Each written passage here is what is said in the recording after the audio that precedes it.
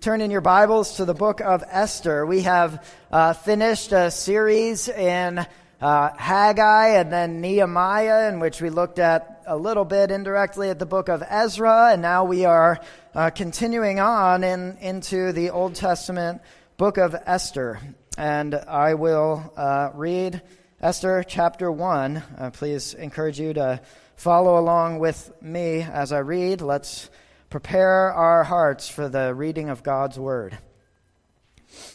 This is what happened during the time of Xerxes, the Xerxes who ruled over 127 provinces stretching from India to Cush.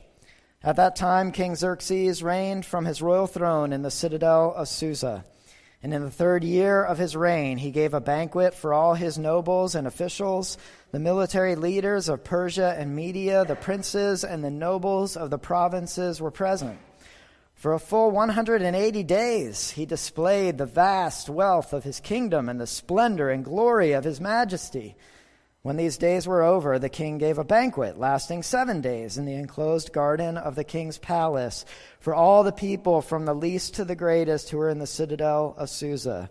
The garden had hangings of white and blue linen, fastened with cords of white linen and purple material to silver rings on marble pillars.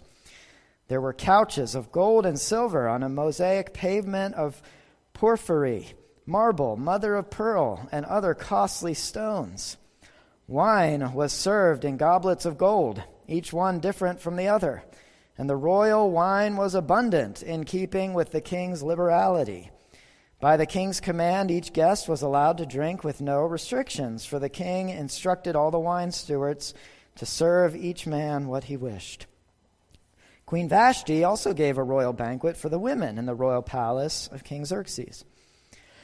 On the 7th day, when King Xerxes was in high spirits from wine, he commanded the 7 eunuchs who served him, Mehuman, Biztha, Harbona, Bigtha, Abagtha, Zathar, and Carcass, to bring before him Queen Vashti, wearing her royal crown, in order to display her beauty to the people and nobles, for she was lovely to look at. But when the king's attendants delivered the king's command, Queen Vashti refused to come. Then the king became furious and burned with anger. Since it was customary for the king to consult experts in matters of law and justice, he spoke with the wise men who understood the times and were closest to the king: Karshena, Shethar, Admatha, Tarshish, Meres, Marsena, and Memucan, the 7 nobles of Persia and Media, who had special access to the king and were highest in the kingdom. According to the law, what must be done to Queen Vashti, he asked. She has not obeyed the command of King Xerxes that the eunuchs have taken to her. Then Memucan replied in the presence of the king and the nobles, Queen Vashti has done wrong, not only against the king, but also against all the nobles and the peoples of all the provinces of King Xerxes. For the queen's conduct will become known to all the women, and so they will despise their husbands and say, King Xerxes commanded Queen Vashti to be brought before him, but she would not come. This very day, the Persian and Median women of the nobility who have heard about the queen's conduct will respond to all the king's nobles in the same way. There will be no end of disrespect and discord. Therefore, if it pleases the king, let him issue a royal decree, and let it be written in the laws of Persia and Media, which cannot be repealed, that Vashti is never again to enter the presence of the king. Also let the king give her royal position to someone else who is better than she. Then when the king's edict is proclaimed throughout all his vast realm, all the women will respect their husbands, from the least to the greatest. The king and his nobles were pleased with this advice. So the king did as Memucan promised. He sent dispatches to all parts of the kingdom, to each province in its own script, and to each people in their own language, proclaiming that every man should be ruler of his own household, using his native tongue. The first words of the book of Esther are, "This is what happened." And the reason that the first words of the book of Esther are, "This is what happened," is because this is what happened. This, at least from the author's perspective, he is recounting to us things that happened. It is history. Now, it's history that's told in the form of a story. It's literature, contains many literary devices and features, and in fact has much theological purpose, but those things don't put it at odds with the fact that it is history. And though there are some, there's lots of commend to it in that regard, there are some historical challenges that face us that I believe have reasonable paths to resolution that may look at from time to time. But it's important to note right off the bat that the author considers this to recount things that happened, and that we ought to then receive it as things that happened, as history, because, and that's important to the book, because the book of Esther is about God fulfilling his purposes in history. And particularly, God fulfilling his purposes in plain old everyday history, so to speak. Because in the book of Esther, who's the most important character in the book of Esther? Well, it's not Esther. She's an important character, certainly. It's not Mordecai. It's not Xerxes or Vashti or Haman. They're certainly important to the plot and to the story, of course, but they're not the most important. It's a question like this where the old Sunday school answer will get you far, that God is the most important character in the book of Esther, that God is the primary central figure in the book of Esther. But that bears worth mentioning because interestingly enough, as you may be aware if you're familiar with the book of Esther, God is not mentioned in the book of Esther. The main character of the book isn't mentioned in the book, and that invites us to ask why. God is the main, primary, central figure in this story here, in all of history, in our stories too. But God doesn't make an appearance in an explicit, obvious way in the book, right? But isn't that similar to our own experience? That the God who sometimes seems absent is nevertheless ever present, right? And that's the reason for, that's the purpose of the author not mentioning God. It's to drive home his point, in fact. If you just sort of, this sort of introductory stuff here, but not only does God not mentioned in the book, but, think in contrast to the book we just looked at, the book of Nehemiah, where the temple is central, the law plays an important role. There's many, many prayers in the book. Many of those things are very noticeably absent from the book of Esther.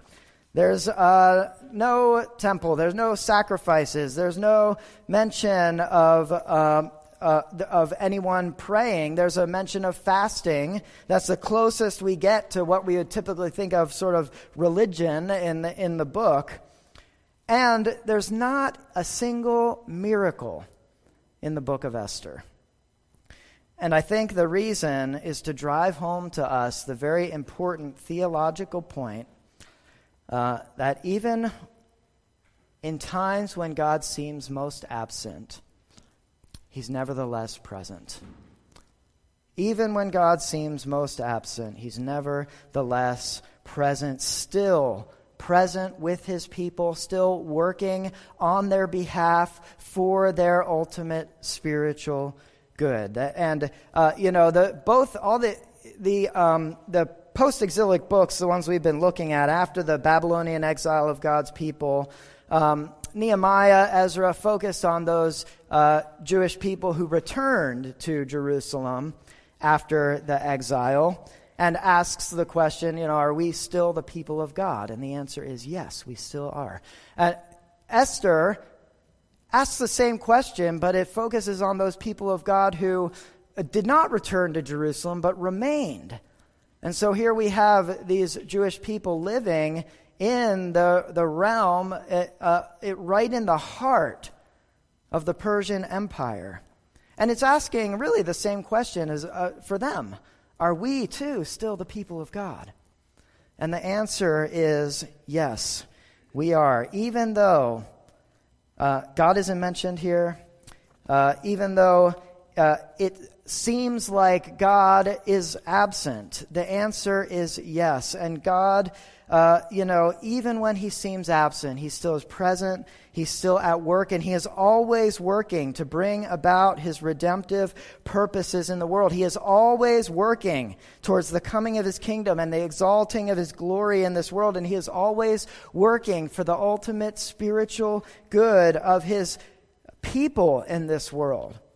But sometimes when we think of God's working, maybe our minds are drawn, especially when we think of God working and redeeming in the Old Testament, our minds are drawn to the miraculous, the 10 plagues and the parting of the Red Sea, the conquest of the Promised Land, and even in the New Testament, the miracles and resurrection of Jesus. And those are certainly wonderful, amazing, miraculous testimonies of God being present and at work, but they are not what most of God's people and most of history experience. But nevertheless, the absence of those miraculous works of God does not mean the absence of God.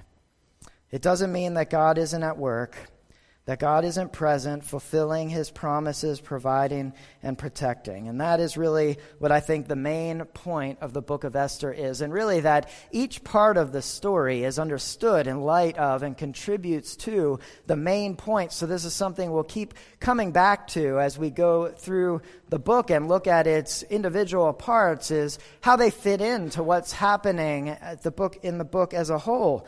And that God is always at work, working in, to us, invisible and inscrutable ways we can't see, ways we can't understand. He's working through flawed people. He's working through seemingly ordinary or inconsequential or coincidental or random events. He's working through seemingly, questionable human decisions even, to bring about his promises, which cannot be thwarted by the enemies of God or by the enemies of God's people. That's the main idea. And that even though God is not mentioned in the book, it is clear that from the perspective of the author, what he is trying to show is that God is invisibly working behind the scenes, that it is God's sovereign hand bringing about his good plan through not the miraculous, but through his ordinary providence, the way he ordinarily governs this whole universe to work towards his goal for it. These things in the book of Esther that just happened to come together just at the right time, these are all God's hand, bringing about God's plan. And so he's not named, but he's everywhere in the book of Esther, ceaselessly, sovereignly, providentially working for the good of his people. And here in Esther chapter 1, we see this begin to work out. This begin to be evident to us, that all the events of this chapter, even though they may seem odd or may seem unimportant or may seem inconsequential, only later on and looking back do we see how central and significant, in fact, they were to pave the way for what God was going to do. And isn't that often the case? That it's at the time we don't see or understand, but then later on, looking back, we can see God's hand in it, right? And one writer famously wrote that God's providence is best read backwards. Isn't that true for our lives? Maybe you've experienced when sometimes in life, we just don't see or understand what God is doing in the moment. Maybe it's confusing. Maybe it seems like he's not there. Maybe he feels like he's forgotten about us, and we might be tempted to think he has, that he's absent, that he's not present, not working, not faithful. But then, later on, looking back, we can see his faithful hand through it all. And God does that, I think, to teach us the life, the path of trust as disciples of Christ, so that we would learn the truth of Proverbs 3:5, trust the Lord with all your heart and lean not on your own understanding. And so let's take a look then at this first chapter and see in particular what we find here. This is, first chapter really is sort of setting the scene for what will happen in the book. This is setting the scene for where these people of God live. Setting the scene for where Esther will enter into and risk her life for the sake of God's people. And we see for three things that I want to draw our attention to, that the scene that is set is a temporary kingdom and a hostile place, but that we find here an open door.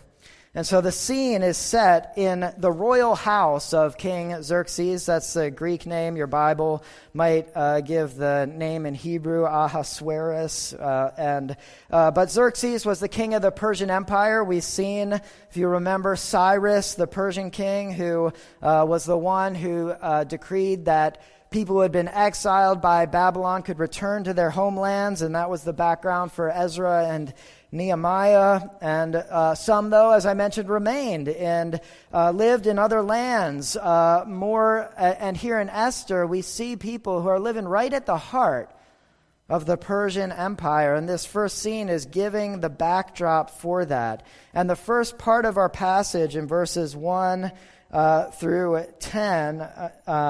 9, are meant to sort of paint this picture of worldly grandeur that is set up to impress. Right? And so the first part of our passage, King Xerxes, is really just flaunting his wealth. Verse 4, it says explicitly, for a full 180 days, he displayed the vast wealth of his kingdom and the splendor and glory of his majesty. And then in verse 5, it goes on to describe the scene of over-the-top wealth, over-the-top luxury, over-the-top indulgence.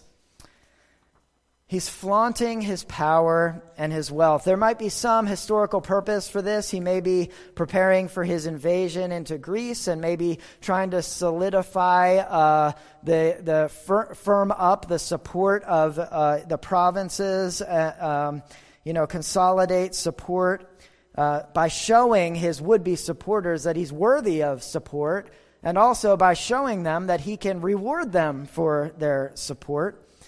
But what we see here is his flaunting, his showing off of his wealth in order to exalt himself, right? Just think of what this is. Step back and look at it. It is self-focused, self-exaltation, and self-promotion in order to gain loyalties. It is materialism and the flaunting of what he has. It is overindulgence and not denying any desire in me. It is an overly sexualized culture. So ancient and relevant, right?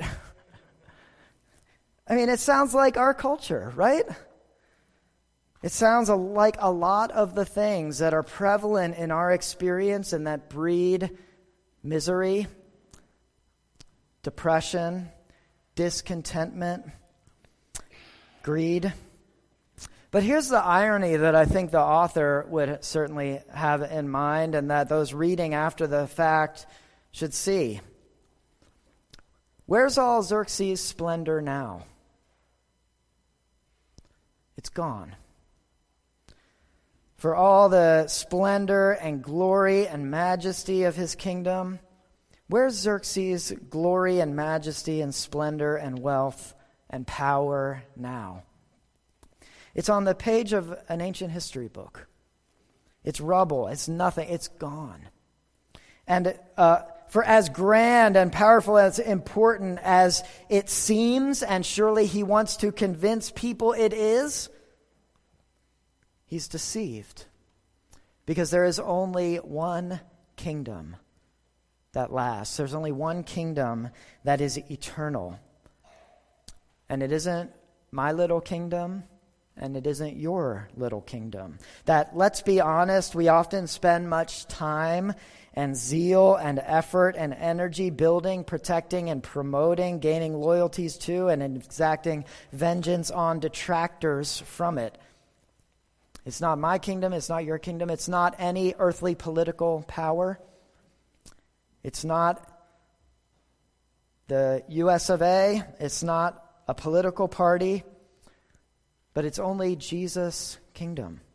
Only Jesus' kingdom will endure. Only Jesus' kingdom is eternal. And those who align themselves with his kingdom will find their hopes eternally fulfilled.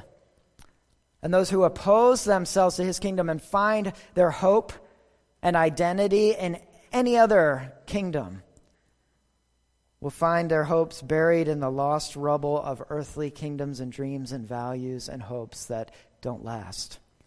Jesus' kingdom, Jesus who didn't come like Xerxes, praise God, right? That Jesus who didn't come in self-serving, self-seeking, self-promotion, and self-exaltation, but came in humility and came to serve and give and sacrifice for the life and good and redemption of others. He's sort of like the ultimate Xerxes foil to Xerxes or any other earthly king who lives according to the values of this sinful and rebellious world. And Jesus' kingdom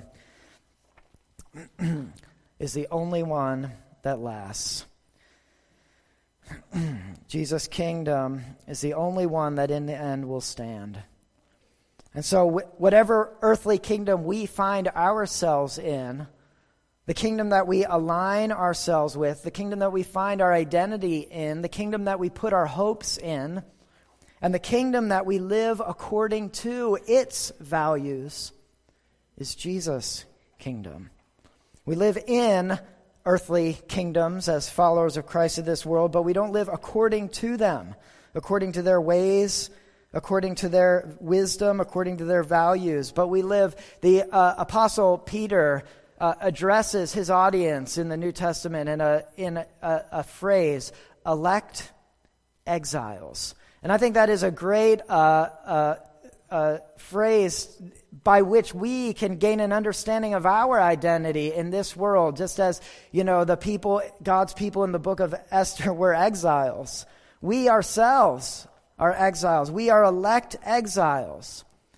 Exiles means we are not at home in this world, but we are pressing on towards our heavenly home and living according to it in the here and now. We are exiles, but we are elect exiles, chosen by God and kept and watched over and preserved and protected by a king who loves us and will be victorious. A temporary kingdom is what we see. Second, what we see in this scene setting of Esther chapter 1 is a dangerous place. And again, this, setting the scene for where God's people are living, right at the heart of the Persian Empire, and setting the scene more specifically for where Esther would find and enter into the royal household of King Xerxes. And the idea that this is meant to cast as the backdrop for those events that we'll see later on in the book is that this was not a safe place for the people of God. Persia, the king of Persia, held all the power, and God's people had none. and that the royal household of Xerxes even was not a safe place to be. And we see here this in the episode with Xerxes and Queen Vashti, that we see even the expectation that even the queen was expected to obey the king absolutely. And we see the consequences of her disobedience to the king's whims and commands could be severe. And that being the queen didn't insulate one from danger, but in one sense brought someone in closer proximity to the source of danger, this king who had absolute power and wielded it in a dangerous way. The royal household into which Esther would enter and live was not a safe place. The Persian Empire, which we will see becomes a threat to God's people, was not a safe place to be. And so that's the focus of the remainder of our passage, 10 through 22, where we read of this interchange between King Xerxes and Queen Vashti. And and what we see here is that in the scene that is set is that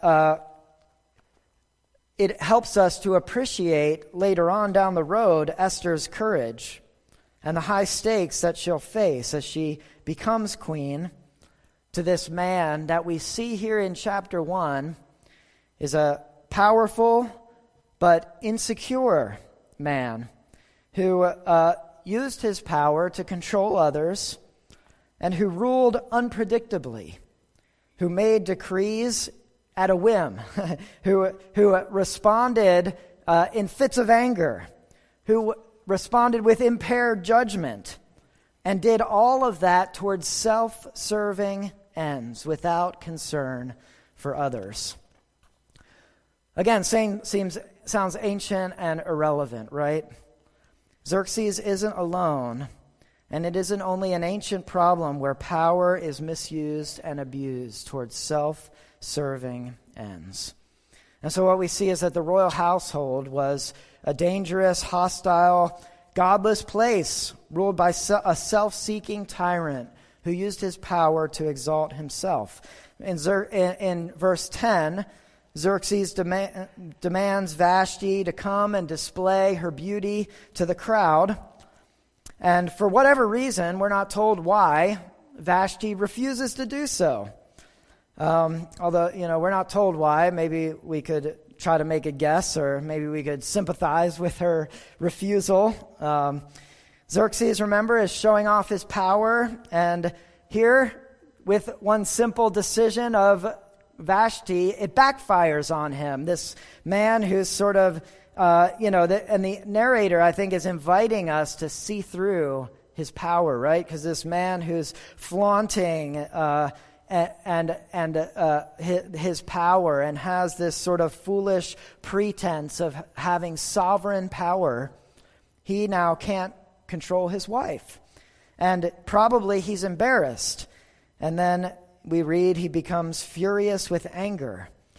And the results are that he deposes her, he banishes her from his presence, and then he goes on to replace her, which we'll see then in chapter 2, and then even goes even further to sort of universalize the response here, to make a decree that throughout his vast realm in all parts of the kingdom, to each province in its own script, and to each people in their own language, he makes this decree that women should respect their husbands, and that husbands should rule over their wives. That respect where it's unearned now would be demanded. And it's kind of laughable, right? For a couple of reasons. First, this decree can't be enforced, right? But second, in the reasoning of why they should make this decree, they're afraid that people will hear of what happened.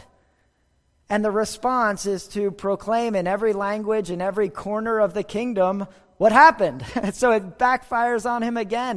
His response to this ensures that everyone's going to hear about it with a decree that's really meaningless. It's not going to be able to be enforced. And I think the narrator then is inviting us into some of God's Psalm 2 laughter at the folly and foolishness of those who set themselves up in pride against God.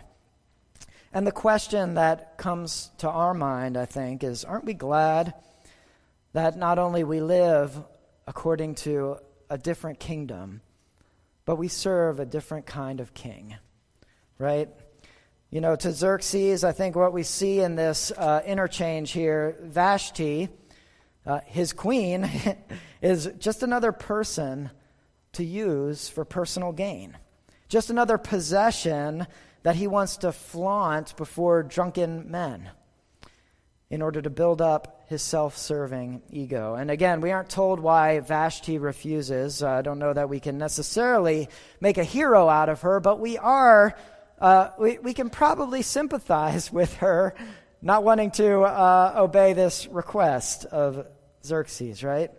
And I think this is important to take a minute to think about, because Vashti has at times been held up as a negative example of an unsubmissive and rebellious wife. But it seems more, what she does, seems more to be in the category of a righteous refusal of an unholy demand by an ungodly man. And that Xerxes is the more obvious negative example here. And because this edict then universalizes what happened between Xerxes and Vashti to every marriage in the realm of Persia, we must consider that in the kingdom of God, things work differently, right? And in the New Testament, certainly, wives are called to submit to and respect their husbands, but husbands are not told to demand that respect. That's a command given to wives, something they are to freely give. And what husbands are called to do is not demand it, but they're commanded to live in a way that is respectable and respect-worthy, and to love their wives as Christ loved the church. And how did Christ love the church? By giving himself up for the church's good. And so how do Christian husbands then exercise their authority in the home? How does any Christian, in fact, exercise their authority in whatever role of authority they are given? Well, they follow the call and example, not of Xerxes, and not of the values of a sinful, rebellious world, but the call and example of their King, Jesus. Our King, who humbled himself, though he had all power and all authority, he humbled himself and emptied himself and gave of himself. He washed feet. He took on upon himself willingly the lowest of the low task, of the lowest of the low servant, to wash the feet of his disciples. Our King, who criticized his disciples' worldly ambitions towards worldly power and being great, and instead taught them that the kingdom way of exercising power is to serve others, and that the way to the pathway to greatness in Jesus' kingdom is to make yourself the least. Our King, who had all power to make Xerxes' power look laughable in comparison, who had all power, nevertheless did not use it to serve and exalt himself, but to serve and save others, and whose appearance in this world was not marked by outward kingly glory, but a crown of thorns and a cross.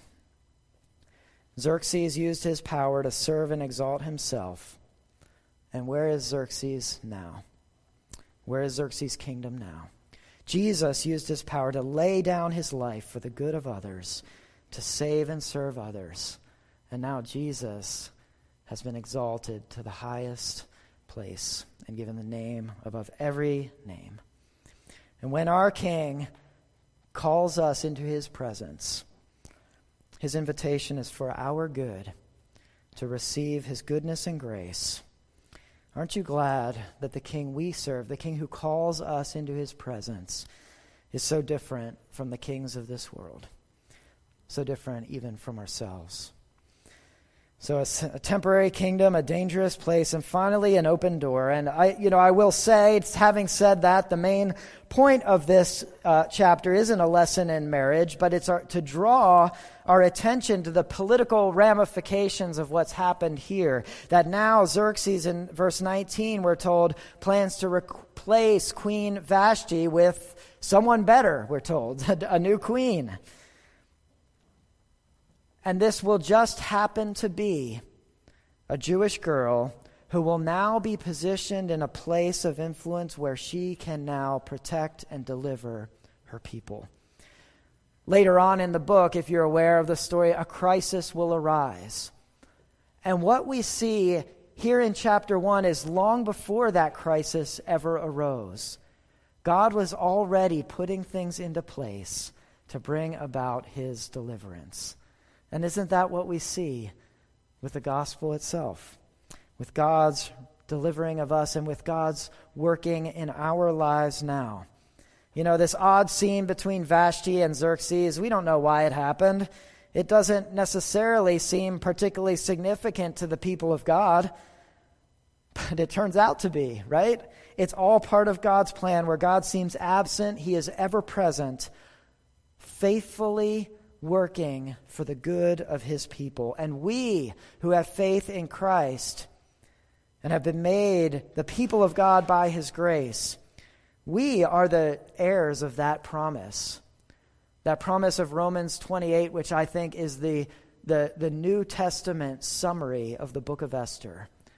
That God works all things for the good of those who love him. Let's pray. Our God, we give you thanks that we are your children through Christ, that you have brought us into salvation through what Christ has done, through your grace.